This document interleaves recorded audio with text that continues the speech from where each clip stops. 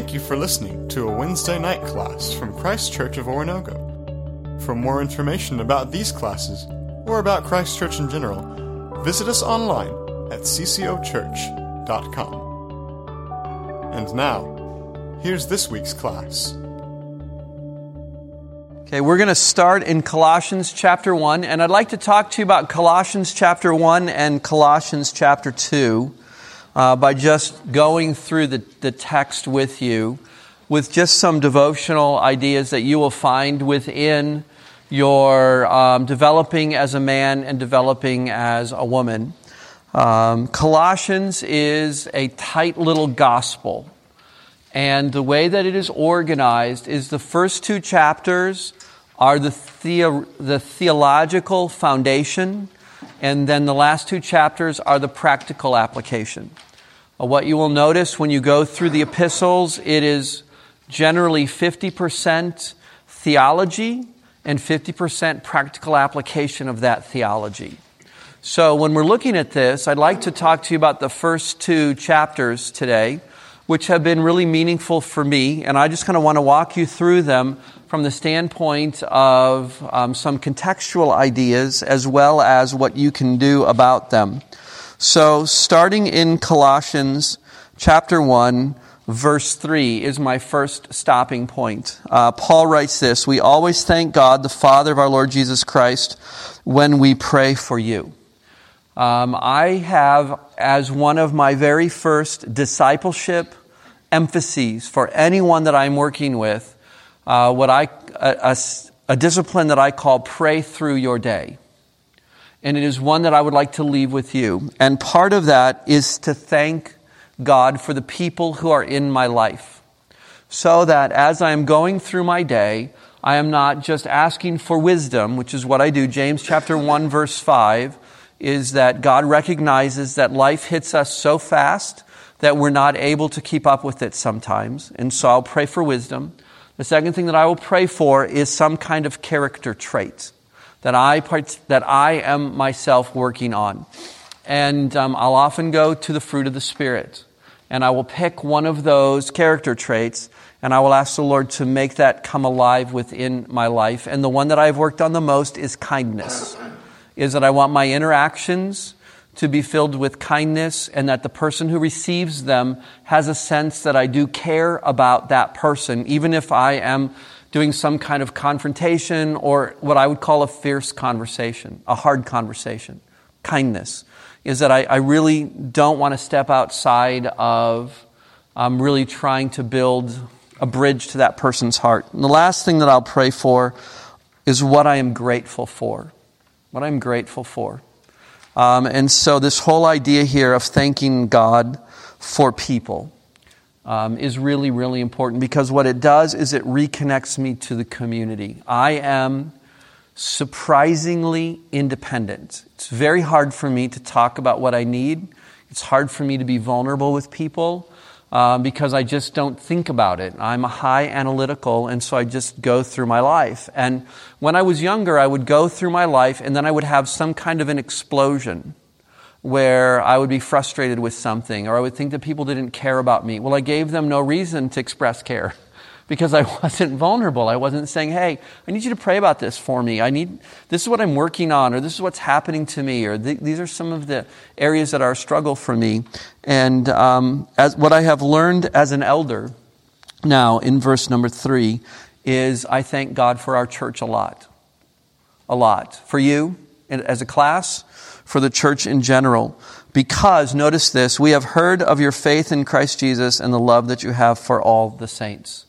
Is that there's something about faith and love that when they're put together in a community, it makes that community come alive. So if you have been a part of a community that has struggled with faith and struggled with love, you know the heartache of trying to be the catalyst within that community. And I'll just stop right there and say, Lord, am I praying in this way? So I want to give that to you as just, this is normal. This is a natural way of just kind of going through your day. What follows then from verses 5 all the way down to verses 14 would be the effect of the gospel in your life. So when you read from 5 on, the question is, are you beginning to live a life that really has the gospel come alive. And so our Sunday morning sermon series on the gospel has snippets about what that life looks like. And so I want to direct you to verse 10, if you will. We pray these things in order that you may live a life worthy of the Lord and may please Him in every way. Let me just stop right there. One of my prayers is that I would really please God. That He would look at me and He would say, that's what I had in mind. When Jesus came and He paid the ultimate price, and He died and He rose again, and you now have my Spirit living in you, Peter Buckland, that's what I had in mind. That kind of a response. That's what I want.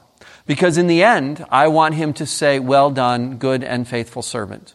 And so right now, what I'm just saying is, Lord, is this the kind of a response that really pleases you?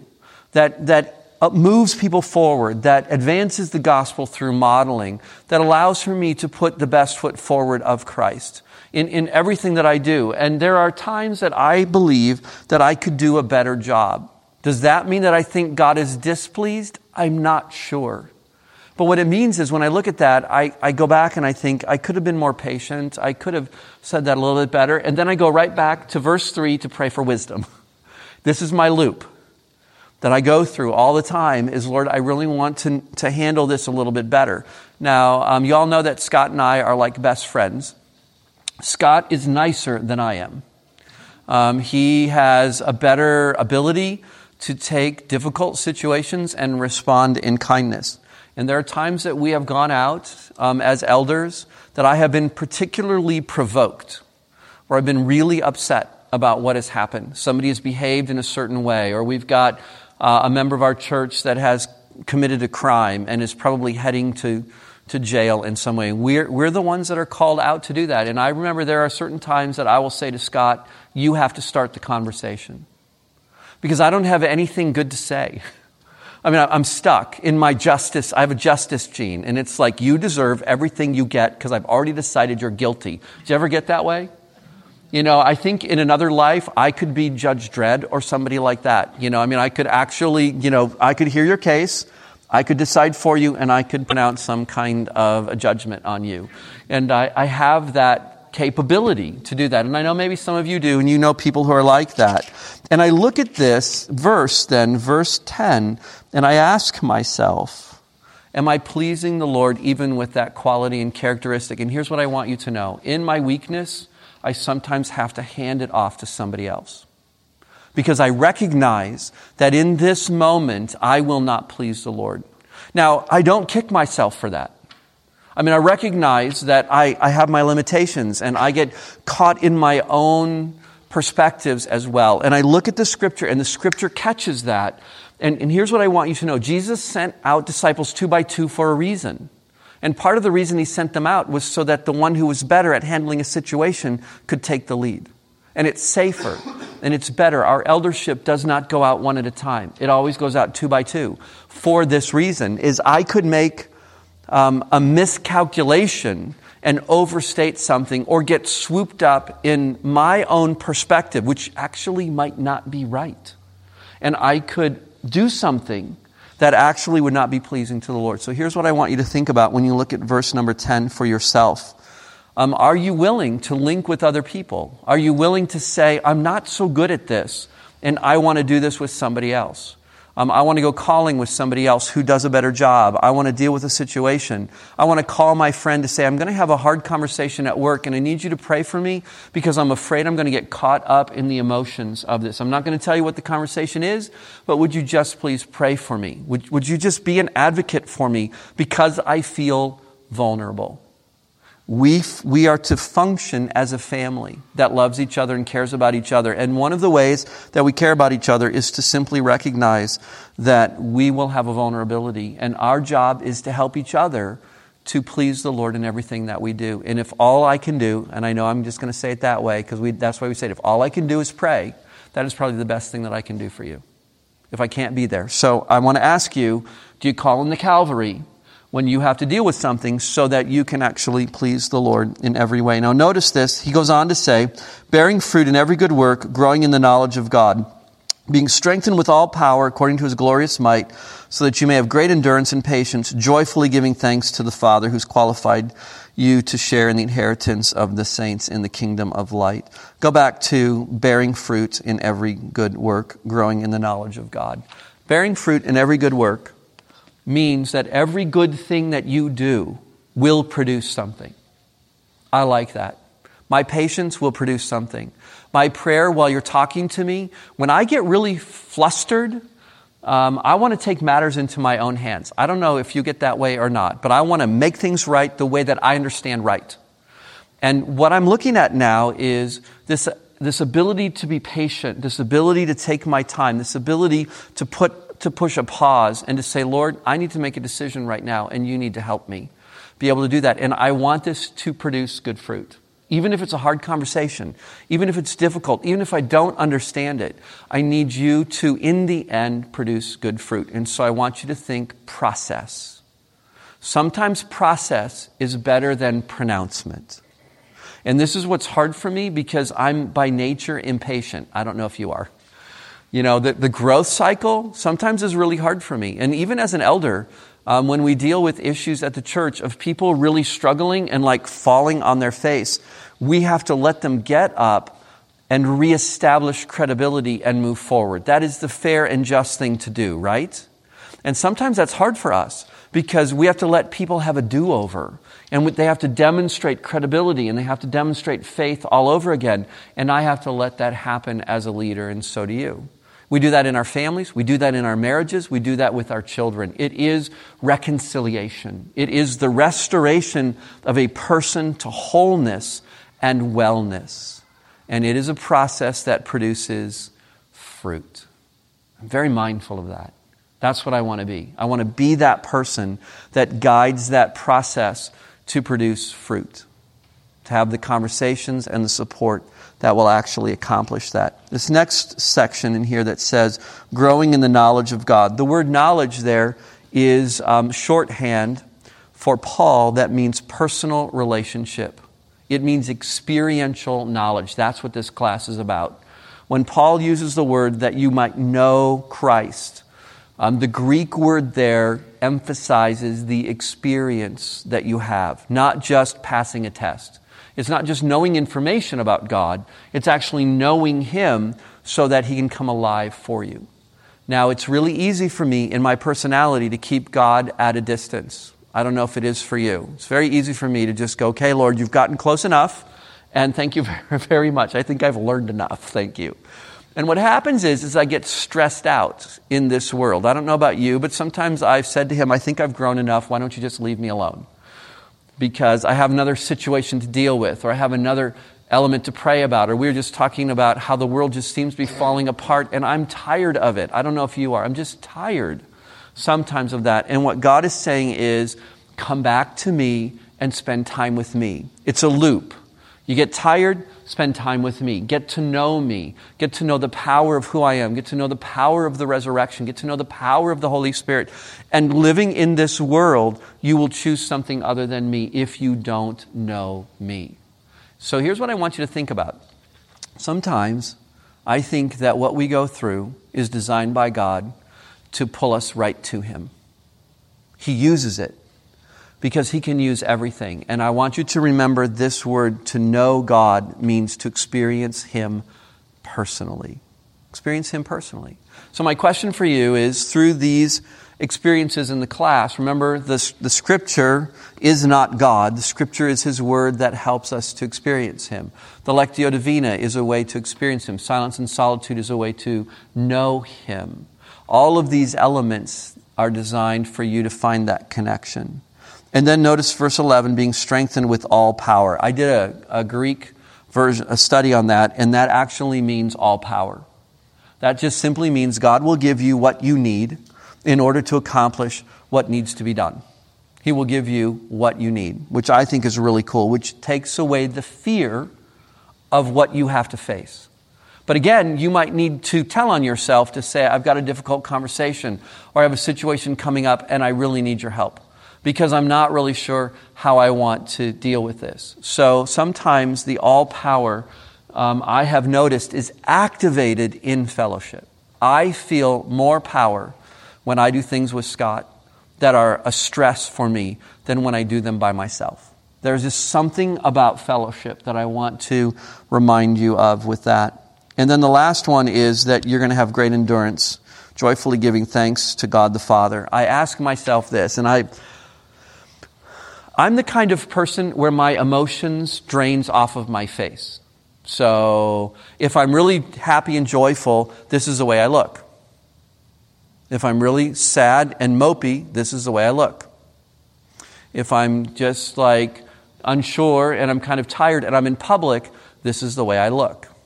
And so it's been really hard for my wife to read me. My wife is like a puppy dog's tail. You know, I can tell by her emotions, she wears them closer to the surface. My son Austin is that way. My son Alex and my daughter Audrey are more like me. But here is something that I have learned about myself. Joy is supposed to light up my life.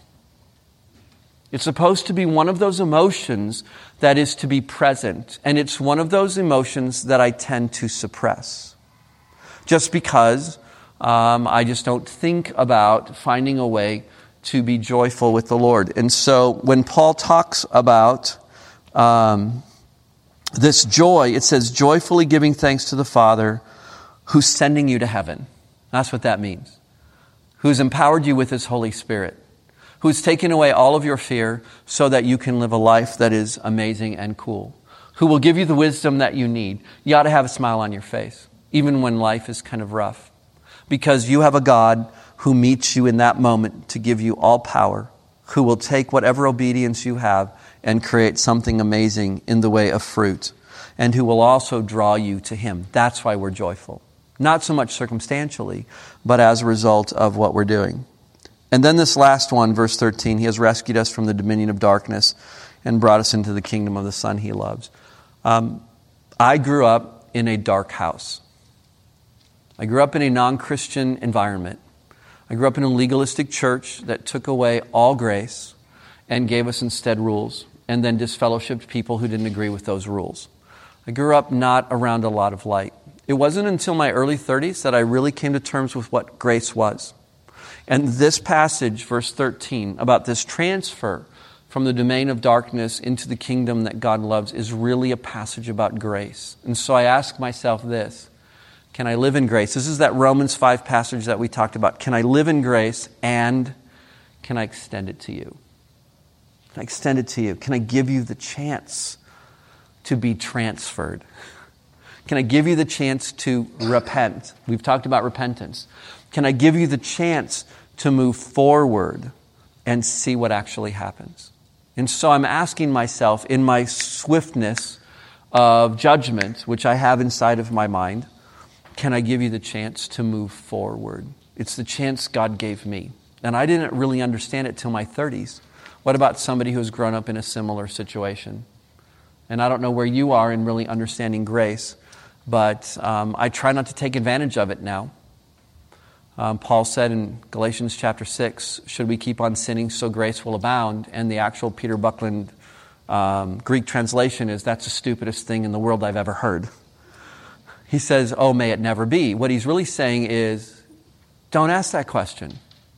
No, people are saying, I can act this way and then get forgiveness later. You've heard that, right? I can do this. This is indulgences. I can actually pay for my sin early and God will forgive me because I have a piece of paper. Or because God loves me, I can act any way I want to because I can ask forgiveness later. That's Romans 6. When I look at this passage about being transferred, I see Christ on a cross and I see a chance. And I look at that and I say, that's what I want in my own life. I want to have that sacrifice of Christ, and I want to experience the joy of moving out of darkness and then let other people be able to do that as well. Starting in verse 15, and I'm not going to go through all of this, but in 15 to the end of the chapter, you have the amazingness of Jesus and who He is as the Savior of the world, as God, has removed the barriers that have separated you from Him. And verse 21 is, for me, one of the most important things here. Once you were alienated from God and you were enemies in your minds because of your evil behavior, but now He has reconciled you. So here's my question for us. Can we live as friends with God? Do we know what that means? Can we live attached to Him? Can we live knowing that He's our home base?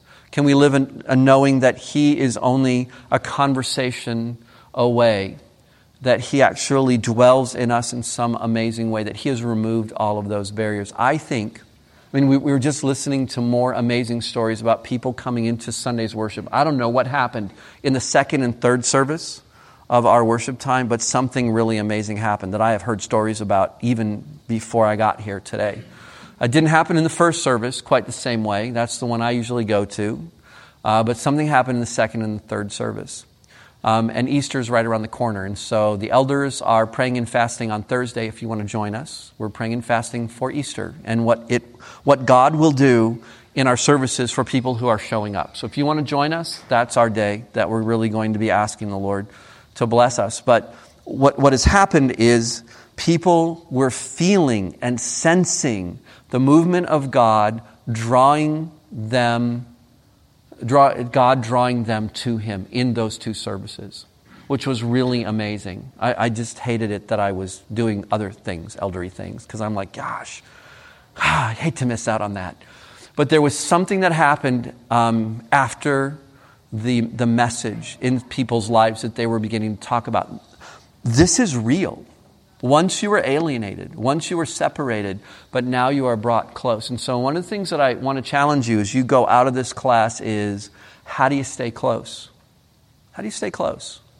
And how do you demonstrate appreciation that God is doing this amazing thing in your life? Because we, brothers and sisters, are just regular people. We're just regular people with an extraordinary God. And He moves in us to do really crazy, cool things. And all we want for Him to do is more of that. That's all we want Him to do, is just do more of that and show us how to do that. Now, another verse in here that I want to give you is verse 17. I have the New International Version, and I know that different versions talk about this a little bit differently. But verse 17, He is before all things, and in Him all things hold together. All things hold together. What I want for you to think about with this is a practical application. This is my last thing that I want to just leave you with, this devotional thought. I have learned the value, through a friend of mine, of metaphors and word pictures. And as I have translated this section, He holds us together, is an acceptable way to take a look at this. And I translate that to a belt. Or saran wrap, if you will, that God comes around us and He holds our lives together. As a counselor, I deal with people who feel like their lives are falling apart. And I deal with people who feel like there's been a bomb that's been put inside of them that has exploded their lives everywhere. God knows how to take that and put it back together again, and how to wrap it up and hold it together. There are times that Vanna and I will pray for each other, that God will wrap His cords around us, and He will hold us together as people and as a family. Now, what I'm asking for is something beyond what I can really comprehend. That I'm asking for God to do something that somehow, mystically, will take my life with anxiety on the edges or uncertainty in my future and pull it together and hold it so that I can function better than I otherwise would function. That's what I'm praying for with that I'll function better than I otherwise would function. And I don't know how to ask that all the time, other than in a word picture from Colossians chapter 1, verse 17, which has been for me many times my prayer. Hold me together. Hold me together. Hold me together. I might actually ask to be held together in a particular way. I might be asked to be held together emotionally. I might be asked to be held together sexually. I might be asked to be held together financially.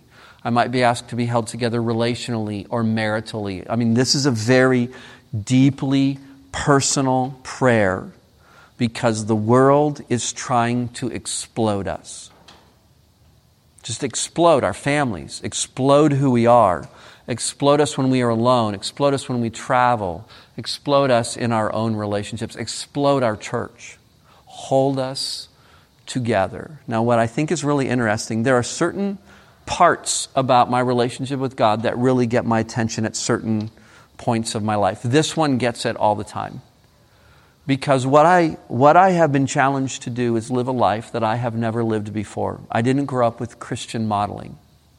And so I'm kind of making it up as I go.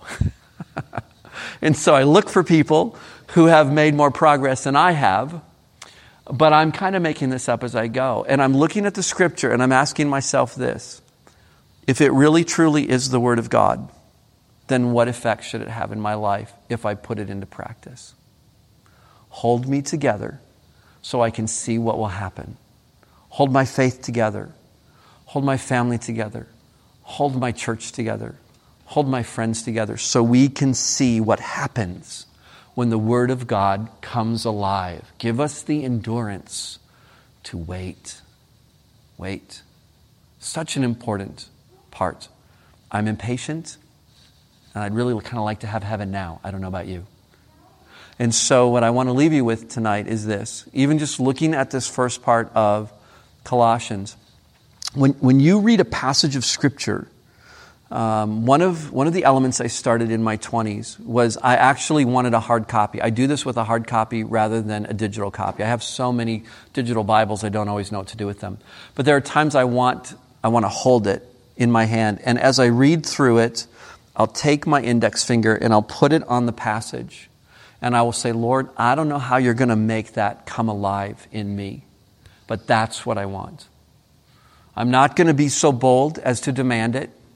What I'm going to say is, if you will, in your grace, hold me together and make that truth come alive. I don't know how it's going to. I haven't seen it. I haven't experienced it, or it's a struggle of mine. Would you please do that? And that becomes a part of my history. Sometimes I'll make a note in my Bible. Sometimes I'll jot it down. Sometimes it's so personal that I'll just meditate on it for the entire week. That's what I want to see. And over months, generally, I'm a very slow changer person. Over months, I begin to see movement in that direction. I see it. But there are also times that I don't think I'm going to get there all the way. Because part of that, God knows that I am super independent. And if I go there all the way, do I need my friend Scott Boudreau? No, I'll do it by myself. And He knows that if He takes me all the way in my own brokenness and pride, I may have a tendency to pull out of fellowship. So I don't worry anymore about what my struggle is. What I am concerned about is, can I be held together and be drawn to the Lord in the midst of that struggle? Because a struggle is not a sin. A sin is a sin. An action is a sin. Dwelling on something and meditating on evil is a sin. But not just saying, hey, I'm just really grappling with this. And so sometimes I just use that grappling as an opportunity to really be drawn closer to the Lord and to admit to my closest relationships, I'm really struggling with this.